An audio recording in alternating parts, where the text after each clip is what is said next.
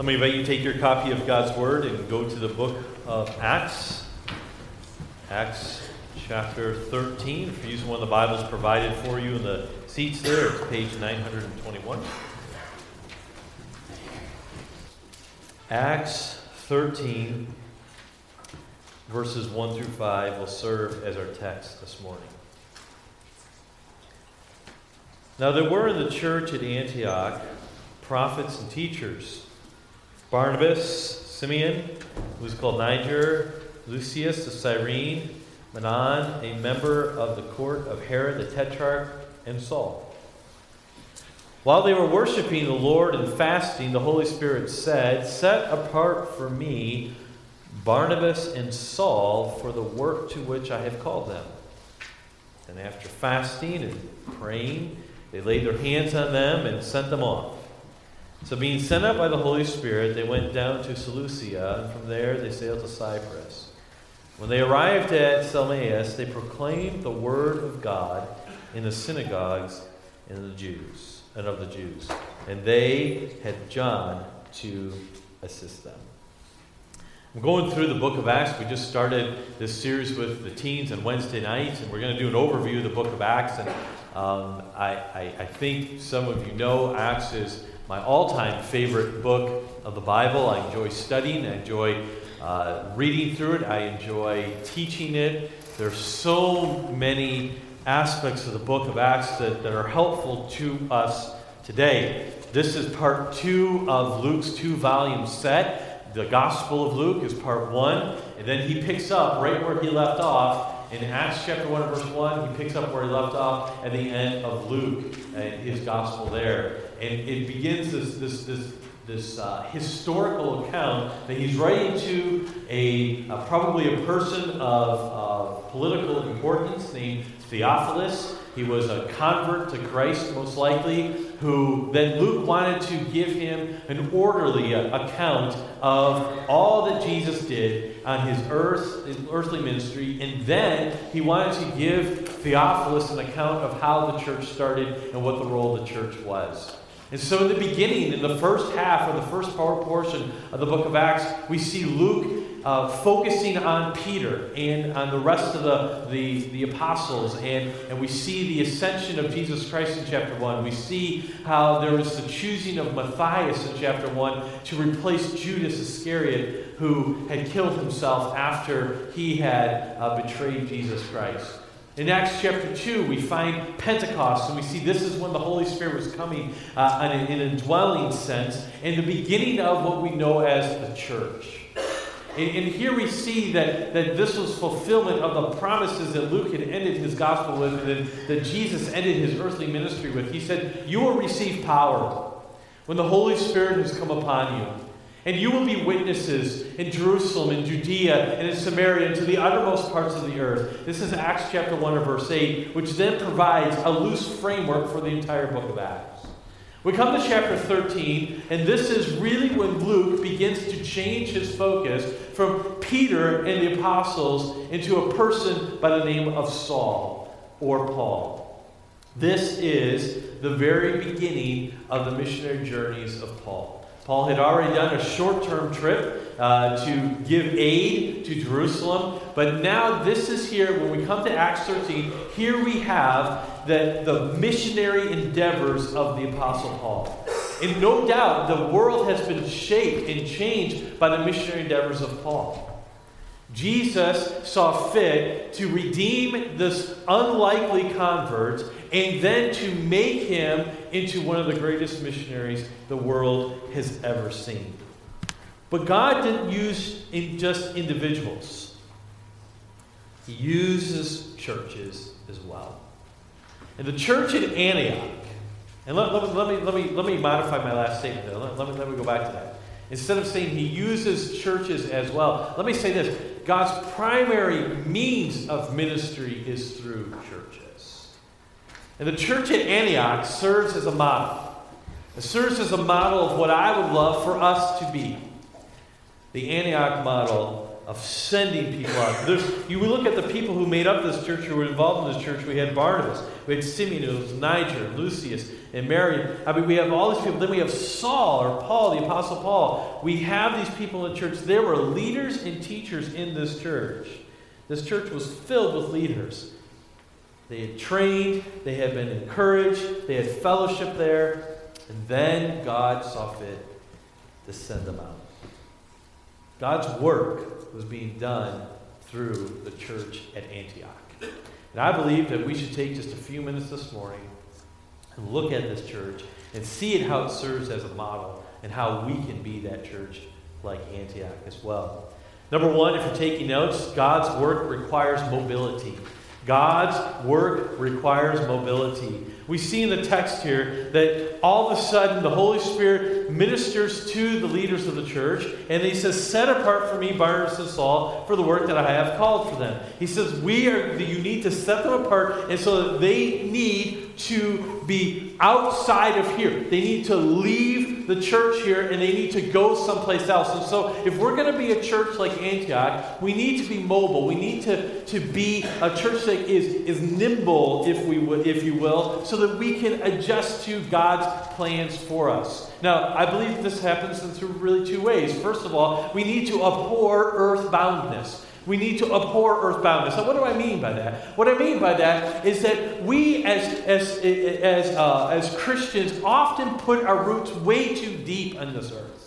And we get too comfortable with where we're at. And it would have been very easy for Saul or Barnabas to say, you know what, I'm content here. I'm with a whole bunch of other leaders here. And know that they were influencing each other. And Saul was encouraging them, and Saul was being encouraged by them. And it was probably a very comfortable situation. The church was growing, I'm sure. And I'm sure that there was good fellowship there, and there was mature believers there. And it was something that they were enjoying. But then in a moment, the Spirit of God says, you need to leave and you need to go someplace else. My mind also goes to another portion of the book of Acts, and I think of chapter 8, when Philip, he was ministering there to the Samaritans. And then there was revival happening there. And Philip is ministering there, and things were going well, and everything was going great. And then all of a sudden, he gets word, you need to go to the desert.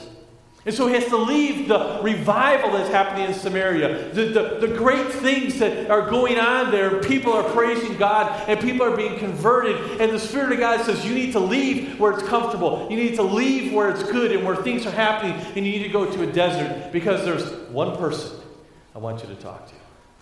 And this was the man from Ethiopia who was traveling with his entourage, if you will, who was reading the book of Isaiah, was not understanding what was happening. And then so I love how Luke records this in chapter 8. He runs up to them. He joins himself to the chariot, it says. Literally, it means he glued himself to the chariot, okay? And so you get this picture of Philip running up to this chariot where this official from Ethiopia is sitting there reading the scroll of Isaiah. And he's like, is he talking about him? Is he talking about someone else to come? Who is Isaiah talking about? So if you ever are reading your Bible and you don't know what's going on, you're in good company, okay? And so here he is, and all of a sudden, this guy comes running alongside of him, and he's basically saying, do you understand what you're reading in there? I mean, the scene is almost comical. And so the chariot stops. Philip comes in, and then he explains Jesus Christ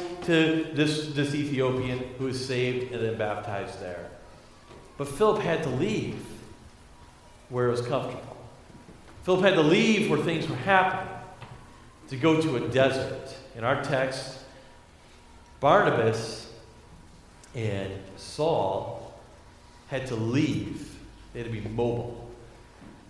I fear that, like I said, we are so bound to this earth and to our locations, to our homes, to where things are comfortable.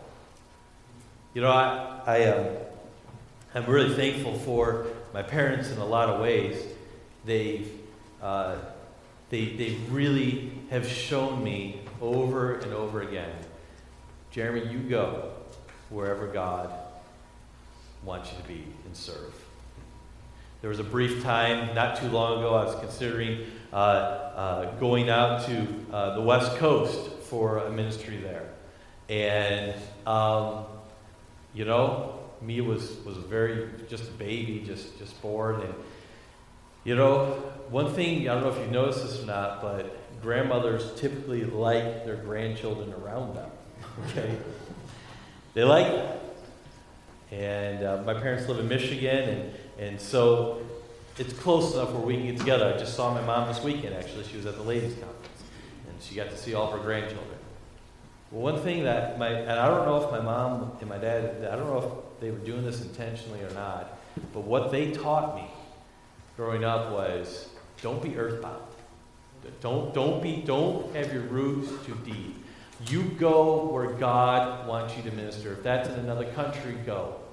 I've worked with teens for 15 years now, and I can't tell you the amount of times I've had conversations with teens that say, I want to go to so-and-so and serve, but I don't think my mom would let me. Because it's in a hostile environment, or it's in a different field, or it's too far away. And it breaks my heart.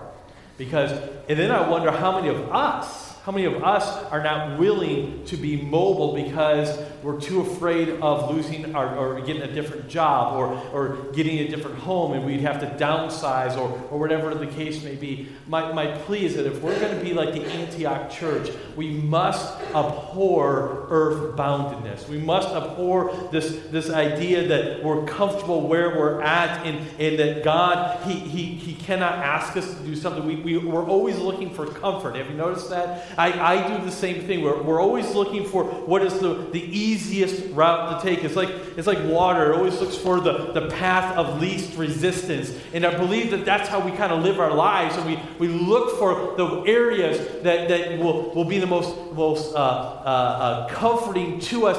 And that is not what we're called to. In fact, we're called to be strangers and pilgrims on this earth. We're called to be traveling through this earth as we're going to our final destination, our homeland. It's like whenever we go through the state of Ohio, no one wants to live in Ohio, okay? And so you go through there only because you have to go through there, right? Okay? And so you get through there and you don't stop. Some of you know, a couple of you may know that I'm a Michigan fan. And so so you have Michigan and then Ohio State. They're like bitter rivals. Did you know that like Woody Hayes, the old coach for the Ohio State Buckeyes, he would not let his team managers get gas for the team buses in Michigan. I mean, they would get cartons of gas with them. He said, we're not giving them a dime of our money. Michigan, they would do the same thing, same type of ideas. There's this bitter hatred. There's how you can use your hand to show Michigan and everything like that. I always said that God gave us the same thing for Ohio. It's like the armpit, though. Okay, you just don't stop there. Okay, you get through. This is how we view our life, though. We view our life that we are getting through here because we have an eternal kingdom. And while we are here, we are pointing people to Jesus. And we're saying, don't get so caught up in this life now. Don't get so caught up with here and now and all the things that this world affords you. This is just a shadow of things to come. And so we move through this life, and we need to abhor this idea of putting roots down so deep and say, I can never move this far or that far. I read in a book just last week, someone he chuckled because his grandfather was somebody who told him, he said, now, you're going off to college now, and I really hope I can see you again one day. It's a long way away, and I hope that we can meet together again, but you take care of yourself. We're at college. The guy's college was 40 miles away, okay? But Grandpa had never been more than 40 miles away from the home, right? Now we're in more of a world where it's a much easier, we're able to get into the world so much easier. Just a few minutes ago, we were talking to somebody who's in Thailand. We're here, he's over there, we're talking, we're communicating. Let's abhor earth-boundness. But on the flip side, let's adore the church, okay? Let's adore the church. Now, here's in submission to the church. This is what I love about this. We have these great leaders here, right, in this text. We have Barnabas, and who was instrumental in even bringing the Apostle Paul. Do you remember when Paul was converted in Acts chapter 9? We understand that he goes through this conversion experience and everything, because at the end of 8, we see him in 8, consenting to the death of Stephen, and we see that he was going at chapter 9, verse 1. He's on his way to drag people into prison, and he's just trying to squash the name of Jesus Christ, and God radically saves him, from his error and from his ignorance. And so, what I love about it is that in the process, he loses his sight, for a short amount of time. And so Saul, he can't see anything, so he's blind. And so God says to Ananias, he says, Ananias, I want you to go out, I want you to give sight back to Saul. And I love Ananias' response in chapter 9. He says, I've heard so many things about this man, God. I can understand what going through his mind. Maybe it's better that he is blind. Then he can't see everyone to grab him and throw him into prison. Maybe this is better that he doesn't have sight. But then God says, go, he's a chosen vessel for me, for he will bear my name before many. And he talks about bearing it before kings and princes and things. And so Ananias goes and restores the sight. God uses him to restore the sight. But the church wasn't ready to accept Saul at this moment. People were nervous about that. And I don't blame them. I really don't blame them at all. But there was one man who advocated for Saul.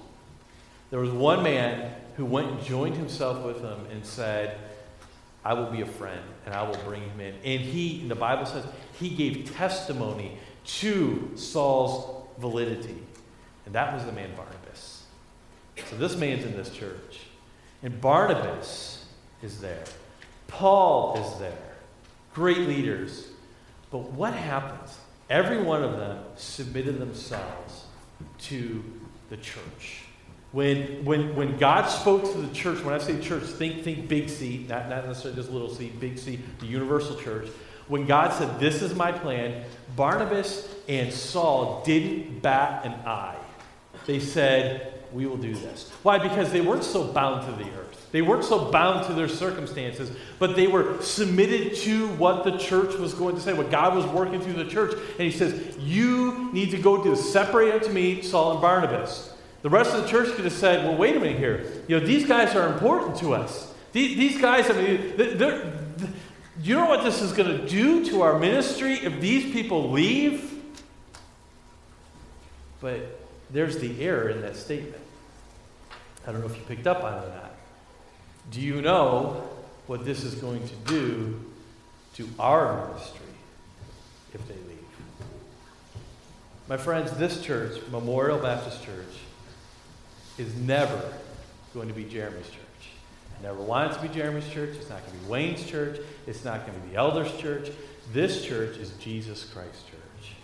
And whatever he does here, whoever he moves, whoever he brings here, that's up to him.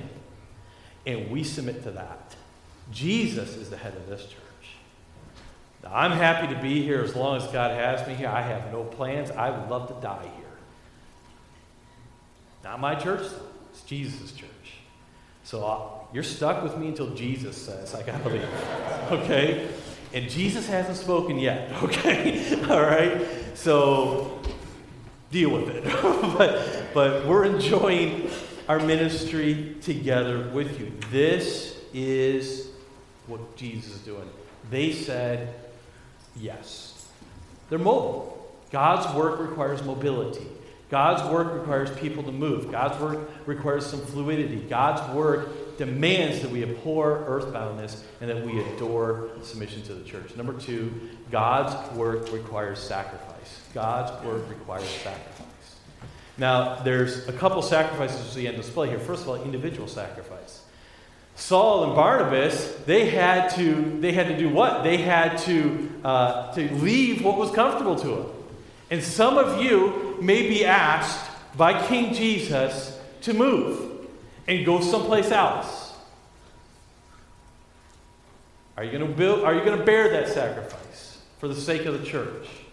I'm not necessarily talking about job changes. I'm talking about some of you may relocate or be forced to relocate because God moves in your heart to minister in other places. I hope that happens. Not because I don't have a list of people that I hope God calls away. Okay, all right. It's like, Chad Wilkie. That'd be a good one to send. Right? Yeah, No, I don't have that. But what I do have is I have a desire for us to be an Antioch church where people are trained and people are fed and people are nourished here and built up. And then God says, separate unto me Chad, separate unto me Wayne, separate unto me Dan, separate unto me Mike, whoever it is, separate me and so we can do this ministry in a global sense. But that takes sacrifice on the individual part. That takes you and me willing to say, at a moment's call, I'll move. I'll go someplace else. All of a sudden, some of us type A persons, you start thinking, but I got a house to sell, and I still own a house in Rockford, so if you ever want to buy a house in Rockford, God takes care of those things. He does.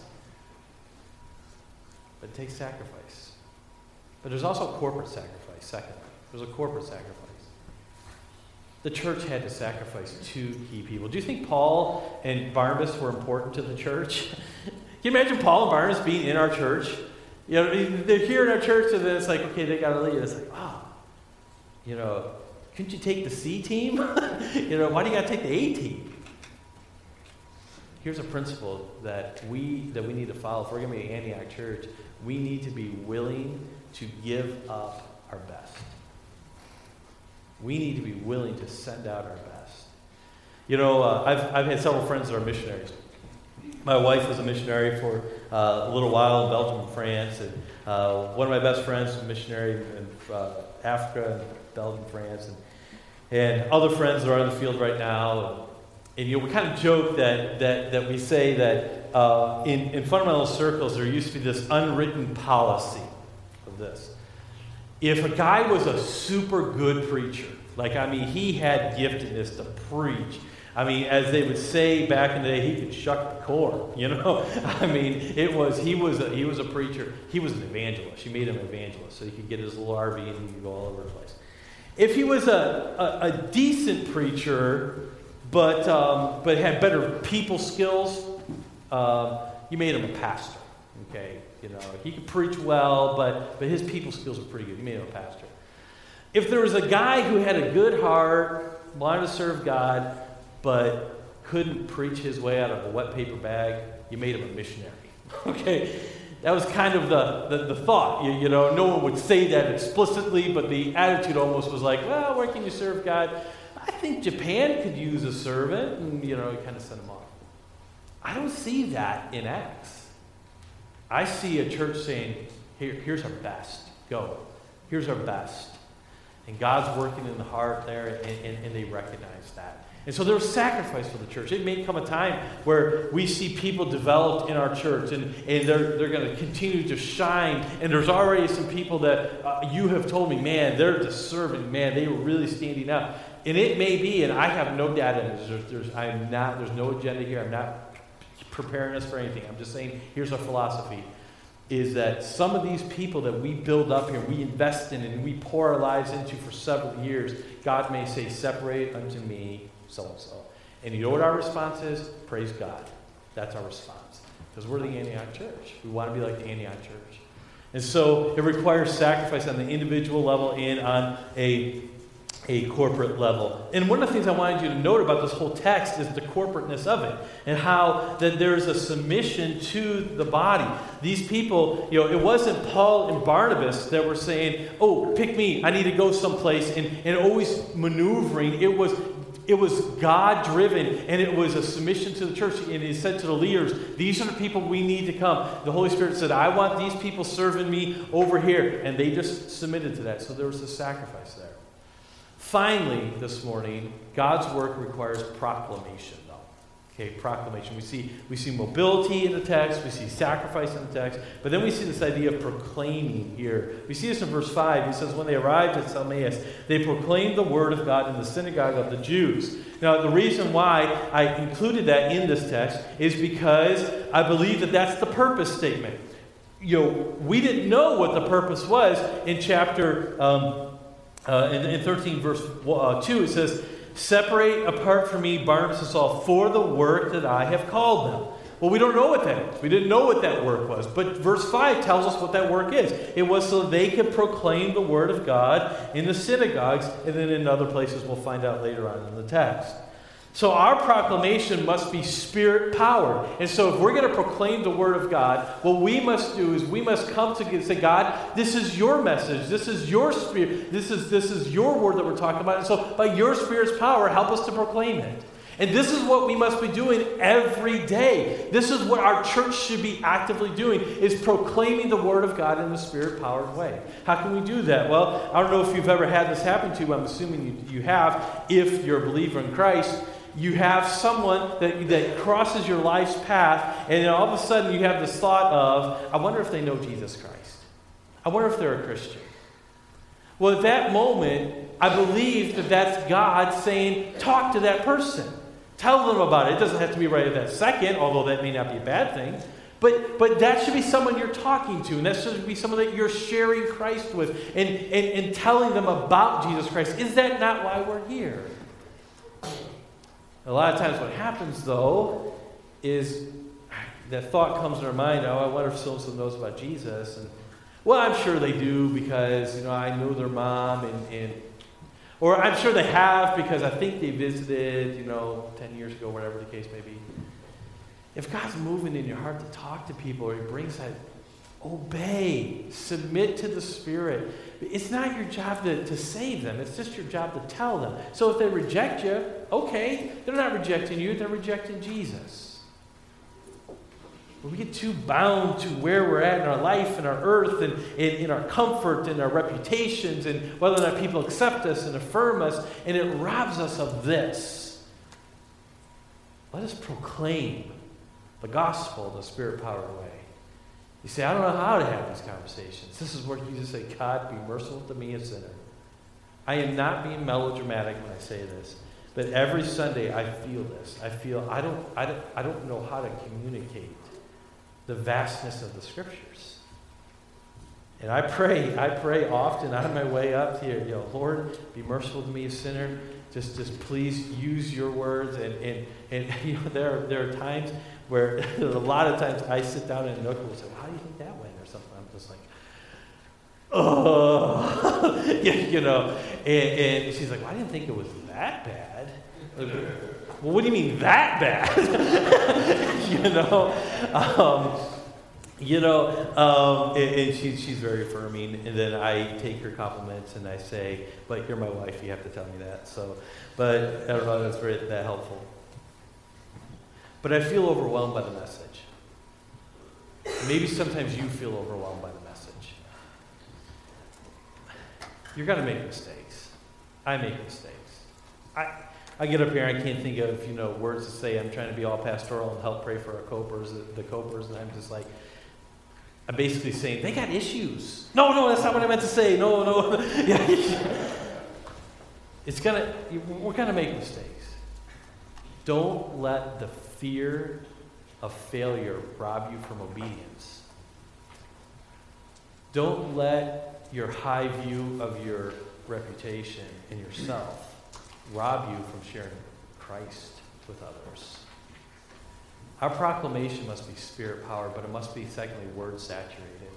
It's got to be Word-saturated. What did He give them? They gave them the Word. He didn't give them stories. He didn't give them little tidbits. But secondly, it was Word-saturated. He gave them the Word. Know your Bibles. Give people the Scriptures and say, well, here it is. You do what you want with this, but I'm just going to tell you what God says. You debate it with God. If put the onus on them and say, you study this out, and here it is. But all I know is that this is what I believe. That's all we got to do. Is we just got to tell people. The Antioch model is something we should follow because it was a church that modeled mobility. It modeled sacrifice. It modeled proclamation. I am passionate that this is what our church becomes and continues to develop. So that may mean some of you are going to have to relocate. Now, I don't have a say in that, okay? This isn't an organization where I tell people where to go. That is called a cult, and that is not us, okay? But I'm praying for God to relocate people with no names. But I want people to go out from here. I want them to be trained and sent out. I'm praying that we understand what it means to be a sacrificial church. That we're not selfish with what God has given to us. God has given us a lot here. We are incredibly blessed in our church in so many ways. So many ways. I hope you understand that. I hope you realize that. I hope you look around and I hope you see God's blessings rather than what you think is lacking. And that ties in with the series that we're going to jump back into next week of being easily edified. And then this church needs to be a proclaiming church. We have VBS. We have the Vernon Summer Fun Nights. We have other opportunities to tell people about Christ. See, the job of the church is not necessarily to make a bunch of programs to get the gospel out. The job of the church is to build you up and equip you. And then God has already given you people in your lives that don't know Christ.